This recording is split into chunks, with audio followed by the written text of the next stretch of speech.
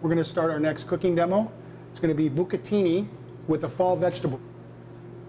We're going to use 3 parts of the celery. The leaf is a garnish, the celery root is a puree into the bucatini, and then very thinly sliced stalks.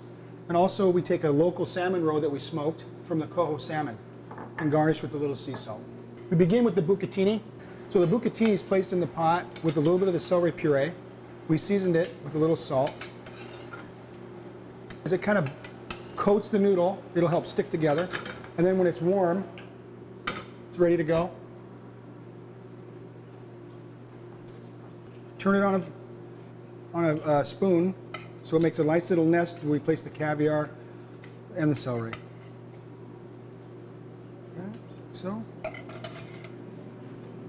place it on the plate and put a little bit of our garnish, the celery. Adds a little texture and crunch. We put a little smoked sea salt around, and then we place our caviar right in the center. Okay, just gently remove. And there it is. And then we just put our nice smoked salmon roe right in the center. It's a very simple dish. There it is, bucatini alla bazzato. Buon appetito.